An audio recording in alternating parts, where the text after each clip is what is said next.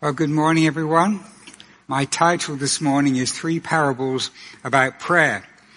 And one of the problems with parables is that we can be so familiar with them that we miss the impact. We just say, oh yeah, I know that story, and we don't really hear and connect with the power of what it is saying. So my goal this morning is that we would fully take in these strong statements by Jesus, which will change our beliefs about prayer.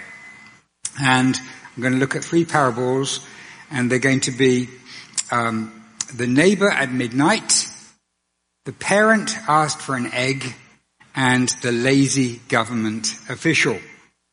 And I want you to understand today that this is not Andrew's teaching on prayer. This is Jesus teaching on prayer. I want him to be speaking through his words today, because if you can just listen to what he's saying, it is so powerful and it will change your view of prayer. So let's begin by looking at Luke, and all we're going to be looking at today is Luke. We're going to look at 2 sections in Luke, but we're going to start by looking at Luke 11 and verses 1 through 13. Now Jesus was praying in a certain place. When he stopped, one of his disciples said to him, "Lord, teach us to pray, just as John taught his disciples." So he said to them, "When you pray, say, 'Father, honored be your name, may your kingdom come. Give us each day our daily bread, and forgive our sins, for we also forgive everyone who sins against us. And do not lead us into temptation.'" So this reads very similar to the Lord's Prayer, which we read in Matthew. And you probably thought I was reading the Lord's Prayer to start with, then you thought, well, that was a little short. So people who don't believe the Bible is God's word will point to this and they'll say, well, this is a different wording to the one in Matthew. You know, the Bible is disagreeing with itself. But I want to suggest to you that Jesus probably gave this example dozens of times during 3.5 years. There wasn't just one time he was asked how to pray. And so just as his teaching his parables, he probably gave many, many different times in 3.5 years. Because he was in lots of different places and he would have repeated the same parables. So if you find something in one gospel which doesn't match up word for word with something in another gospel, the chances are they were remembering 2 different occasions, which can be very helpful because you can see richness in the difference between them. So immediately Jesus goes on now to a teaching on prayer, which is the focus of our first parable this morning. Then he said to them, "Would any of you have a friend whom you went to at midnight and said, 'Friend, lend me 3 loaves of bread, because a friend of mine has stopped here while on a journey and I've nothing to set before him?' Who would reply from inside, 'Do not bother me.'" Now I want you to understand the way this is working. The assumption the answer to this question is no, of course I wouldn't treat a friend like this. So he's saying, would any of you do this? No, of course not. Who would reply from the inside, "Don't bother me, the door's already shut, and my children are in bed, I cannot get up and give you anything"? No, in that culture, I tell you, even though he may not get up and give him anything out of friendship, yet the very boldness of the request will make him give him all he needs. And we need to know that in that culture it would be unthinkable not to answer a request like this. A very high value on hospitality, and it would be shameful not to respond in this way at this time. So I'm going to tell you a story now, which is almost unbelievable, and it's a number of years ago, I was going to be preaching the first time I preached on this passage. And as I was going to bed on a Saturday night, I said to Anne, what would be a modern equivalent of this parable? What would be equivalent today of this parable? And we talked for a bit and we couldn't think of anything. So I went to sleep. But I'd forgotten to put my phone on mute. So guess what happened? God has got a sense of humor. So I actually got a text message. Guess what time? Just after midnight. Okay, I got a text message. Guess who it was from? My neighbor. Right next door. Can you imagine that? Like, that God would do that just as I'm about to preach this? He did. I guess what kind of thing he wanted. It wasn't actually loaves of bread, but it was, here, I'll put the message up. Hey Andrew, I sort of remember that you might have a fancy machine that can jumpstart cars. One of the boys seems to have left the interior light on in my car and now it won't start. So I was wondering if I might borrow your machine. He wants to borrow something just after midnight for an emergency.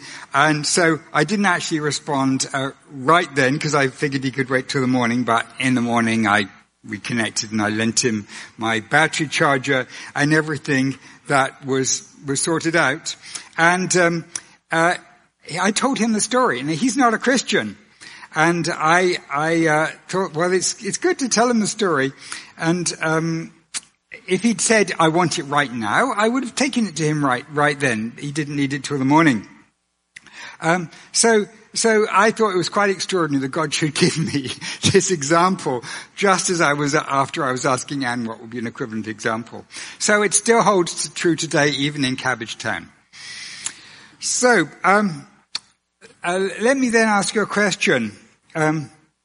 What about you? Would you get up in the night if there was a friend who had wanted something from you?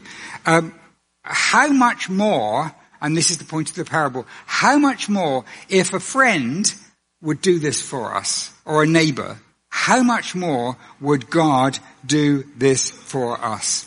One of the most important books that's been written on the parables, an academic book but is very readable, by a man called Klein Snodgrass, Stories with Intent. On this parable he says, is God of such a character that he responds to prayers? This is the question the parable is addressing. The parable answers, of course, well beyond what a human might do, God would respond. Jesus' conviction is that God is a God who eagerly hears the prayers of his people, is biased in their favor, and can be trusted to respond. In the parable is an invitation to pray. Surely, if you would ask for and expect help from a neighbor, how much more would you ask and expect help from God? So, the real question then is, what's God's heart towards me? Let me tell you a story. A number of years ago, I was doing some consultancy work at a client, and I forgot my wallet. And when it came to lunchtime, I thought, what am I going to do? I'm going to be hungry all day. Who can I ask to borrow some money? And the person I knew best was my boss. So I said, I forgot my wallet. Could I borrow some money? And he lent me some money and I was able to have lunch. So, I want to ask you, supposing you needed to borrow some money right now from somebody here, how would you decide who to ask who to borrow money from? Right now. Somebody who has money to spare? Okay. Okay, I'm going to guess somebody that you know fairly well. Yeah? That's what you're going to say. What else? Who else? Somebody you thought wouldn't be upset with you. Let me then ask you, if Jesus was here, actually sitting here, would he be somebody who'd ask for money?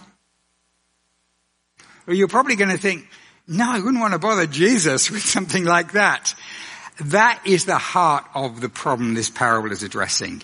We don't want to bother Jesus with something like that, with something small, with something petty.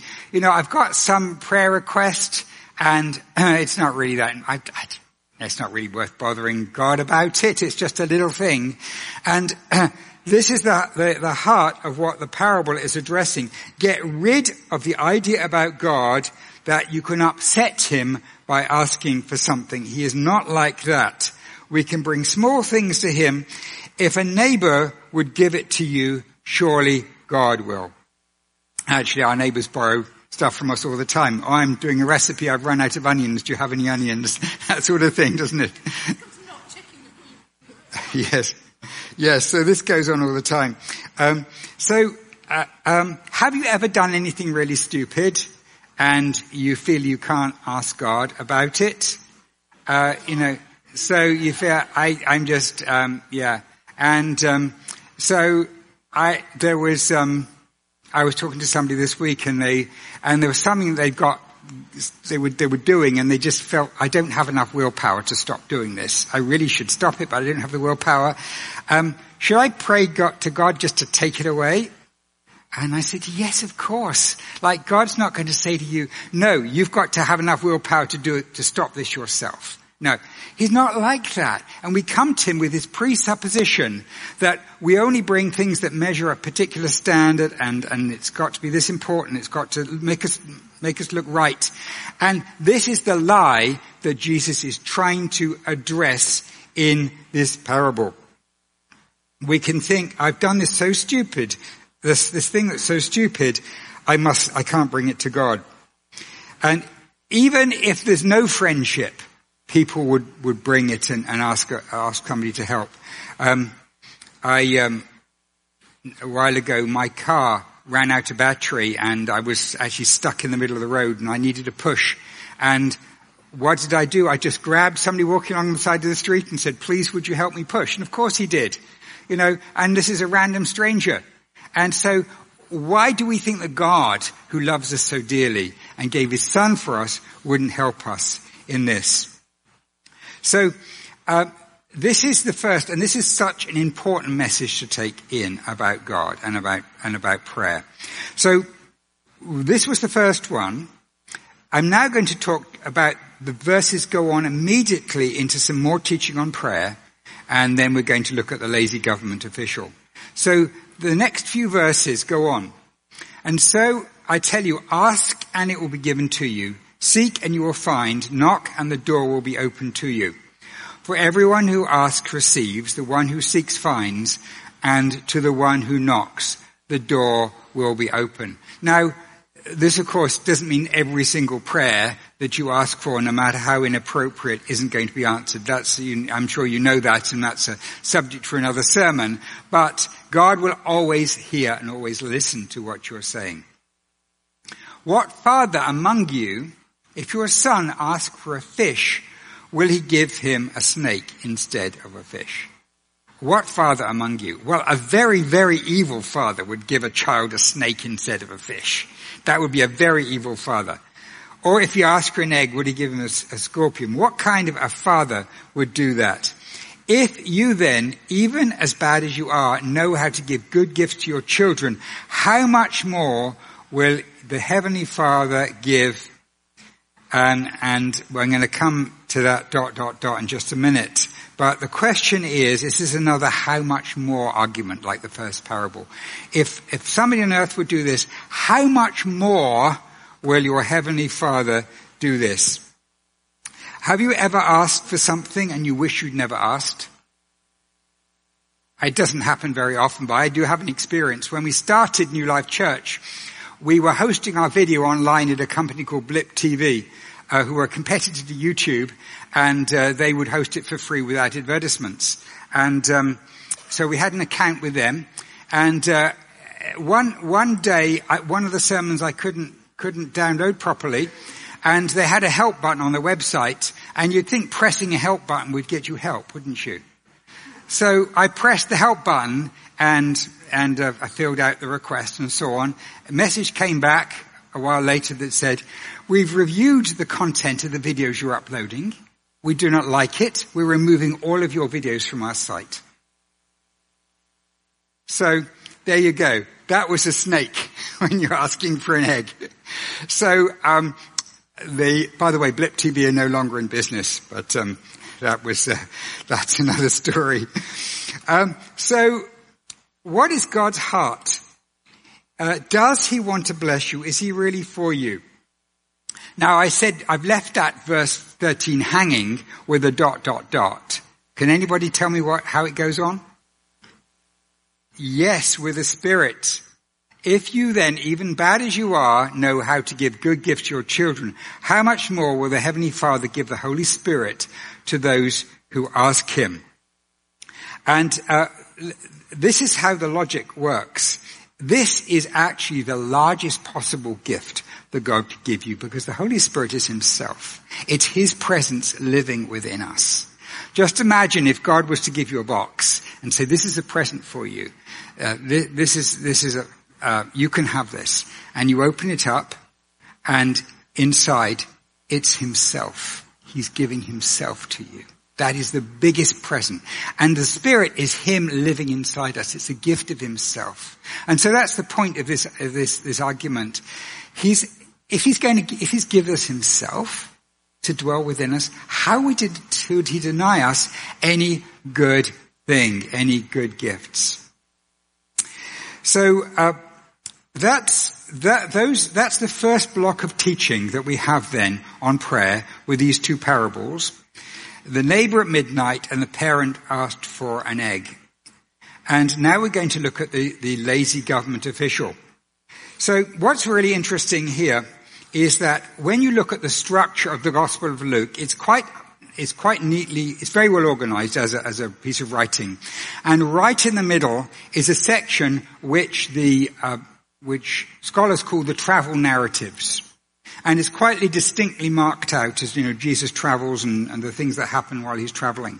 And that block in the middle is bracketed by two teachings on prayer that are, both of them are parables. And they're like bookends to this travel narrative.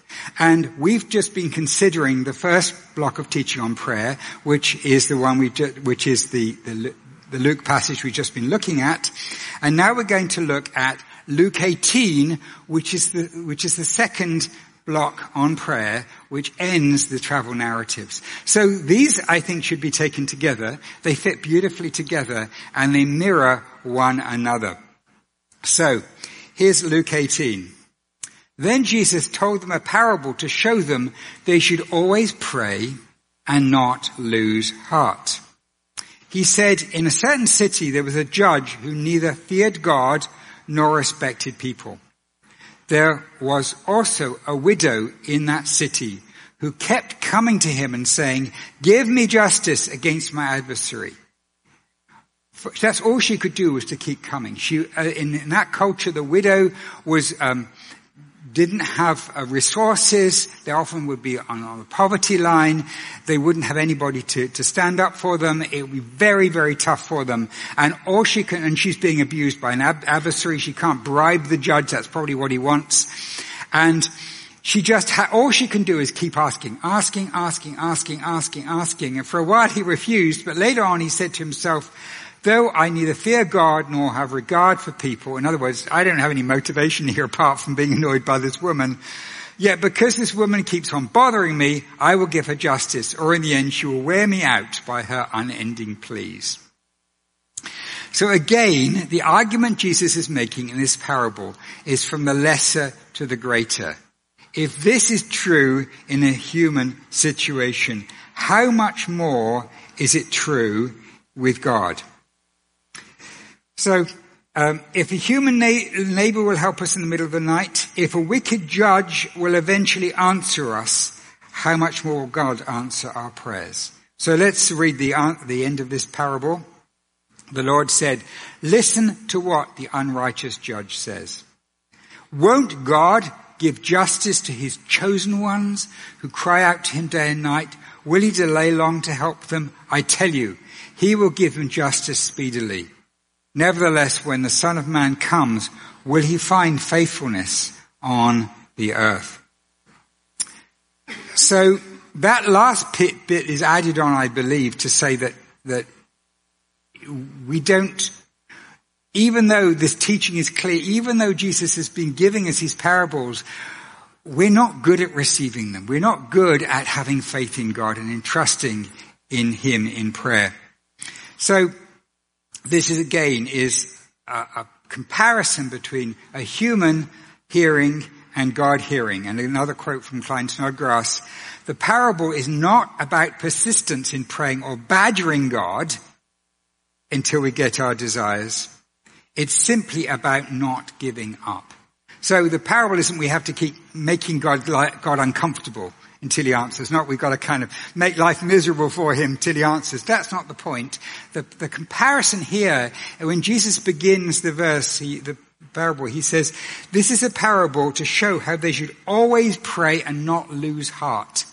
So this is telling us we shouldn't lose heart when God doesn't seem to be answering our prayers, because if he's delaying, it's for a good reason. It's not because he doesn't care about us. So this is simply about not giving up. The character of God, who's not like the uncaring, unrighteous judge, but he's merciful, patient, and eager to assist his people. So what happens when God doesn't seem to be answering? When he doesn't, we can get discouraged, we can give up praying, we can feel that he doesn't care about us, and we can lose faith in him. I'm going to tell you a couple of stories now about God answering after a long time. So, who's heard of the hymn Amazing Grace? Okay, anybody not heard of the hymn? Apparently it's the best known hymn in the world. So, does anybody know who wrote it? Newton, yes. John Newton, his name was. So John Newton's mother prayed for him. She was a Christian, and she never gave up praying. And John Newton, as a young man, joined the Navy, and then in the Navy he had other incidents happen. He ended up by joining a slave ship, and his life was horrific. People would, even other sailors were surprised at how badly he swore, like even embarrassed them. And one day, yet his mother kept on praying. She prayed her whole life. She prayed, she died, and never saw her prayers from this earth answered. Of course, she saw them answered from heaven.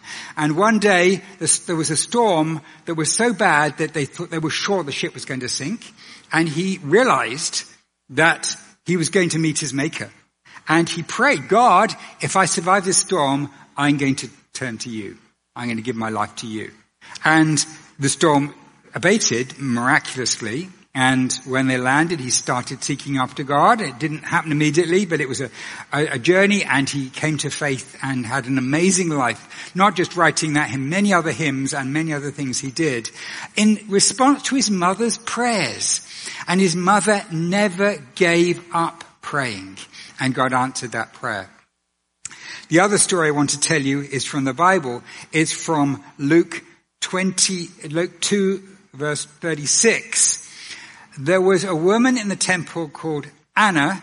She was a prophetess, and she was in her 80s when Jesus came in. And it says that when she was quite young, her husband died, and after a short time she gave herself came to live in the temple and to give herself to a life of prayer. And we can guess it was something like 64 years she'd been praying in the temple. And just imagine every day she's praying for God to save Israel, to send the Messiah, and so on. 64 years every day. And one day, a baby comes in, and something inside her says, that's the one. That's the one. Can you imagine what that must have felt like for her? She saw the answer to her prayers after 64 years faithfully praying. She didn't give up. What a story. So I want to end by just telling you a story about myself. So a number of years ago, I was discouraged that God wasn't answering my prayers. And the problem was, what I'd done was, I got a list of things to pray for, but I was going to pray for the first one until that was answered. Then I was going to pray for the second one, and then I was going to pray for the third. And the problem was, it didn't seem like the first one was God was going to answer right away. I'm sure he will answer it, but I didn't feel he was going to answer it right away. At least I realized he wasn't going to. And so I just got stuck on that one. And I realized that wasn't the way to go about things. And so I had a longer list of things to pray for. And then as God answered them, I could cross them off and add other things to them. And that worked much better. So my biggest prayer right now, The best prayer that you can pray right now is, God, forgive my sins and give me a new heart that will worship you. And if you're not a Christian today, if you're not following Jesus, I would urge you to pray that prayer, because if you pray that prayer, I can guarantee God will answer it right now. You won't have to wait 20, 30, 65 years. Just say, God, please forgive my sins and take them away and give me a new heart that wants to follow you. Now, both of these parables are really about the character of God. They compare a human to God. If such and such a person will do this, then you will do this. And I'm going to sum up my message today with 3 slides summarizing these 3 parables. And my prayer this morning is that you will take this in, that you will really engage with this. You will hear this as the words of Jesus, and it will affect your prayer life. So a very, very quick summary of each of these 3 slides. Number 1, 3 sermons. Number 1, better than a neighbor. If you would help your neighbor who's in need in the middle of the night, how much more will God, who is so much better than just a neighbor, hear your request for help? That's the first. The second, better than your own mother or father. If earthly parents know how to give good gifts to their children, how much more will the God who loves his children so much give them the best gifts? And the third one is the other one's better than a government official. If a government official will eventually listen to you if you don't give up, how much more will the God who cares about you listen to your prayers? I want to challenge you this coming week that your prayer life will change. I want you to do 2 things now. The first thing is, we're going to be praying for something right now, and I want you to choose something, and it can be really, really small. Okay, it can be, I'm giving you permission to pray for something really small, or it can be really big. But we're going to pray for it in about 30 seconds, we're going to pray for it. The other thing that I want you to do, and you can do this when you get home today, I want you to write a list of things that you're going to pray for in the way that these parables are saying you should. And I want you to commit to that. I want you to write a list, maybe 5 to 10 things. And I want on that list you to consciously think, God is better than a neighbor. God is better than a parent. God is better than a government official. I'm going to pray these prayers to a God who's better and loves me more and hears me better than those 3 things. And so those are my 2 assignments for you right now. My challenge for the week. So that's my challenge, and I want to answer by saying, be patient, don't give up. Be patient on the one hand, don't give up, but keep praying. So what I'd like us to do, maybe we could all stand if you're comfortable with that, and we're going to actually bring a prayer to God right now, and the worship team can come out to lead us in just a moment. So I'm going to pray, and I'm going to give a little gap in the prayer, and you can pray your prayer to God in that space, and then I'll continue. Heavenly Father, we thank you for these 3 amazing parables about prayer that is so encouraging. And as a response to that, we want to bring a prayer to you right now. Just pray now.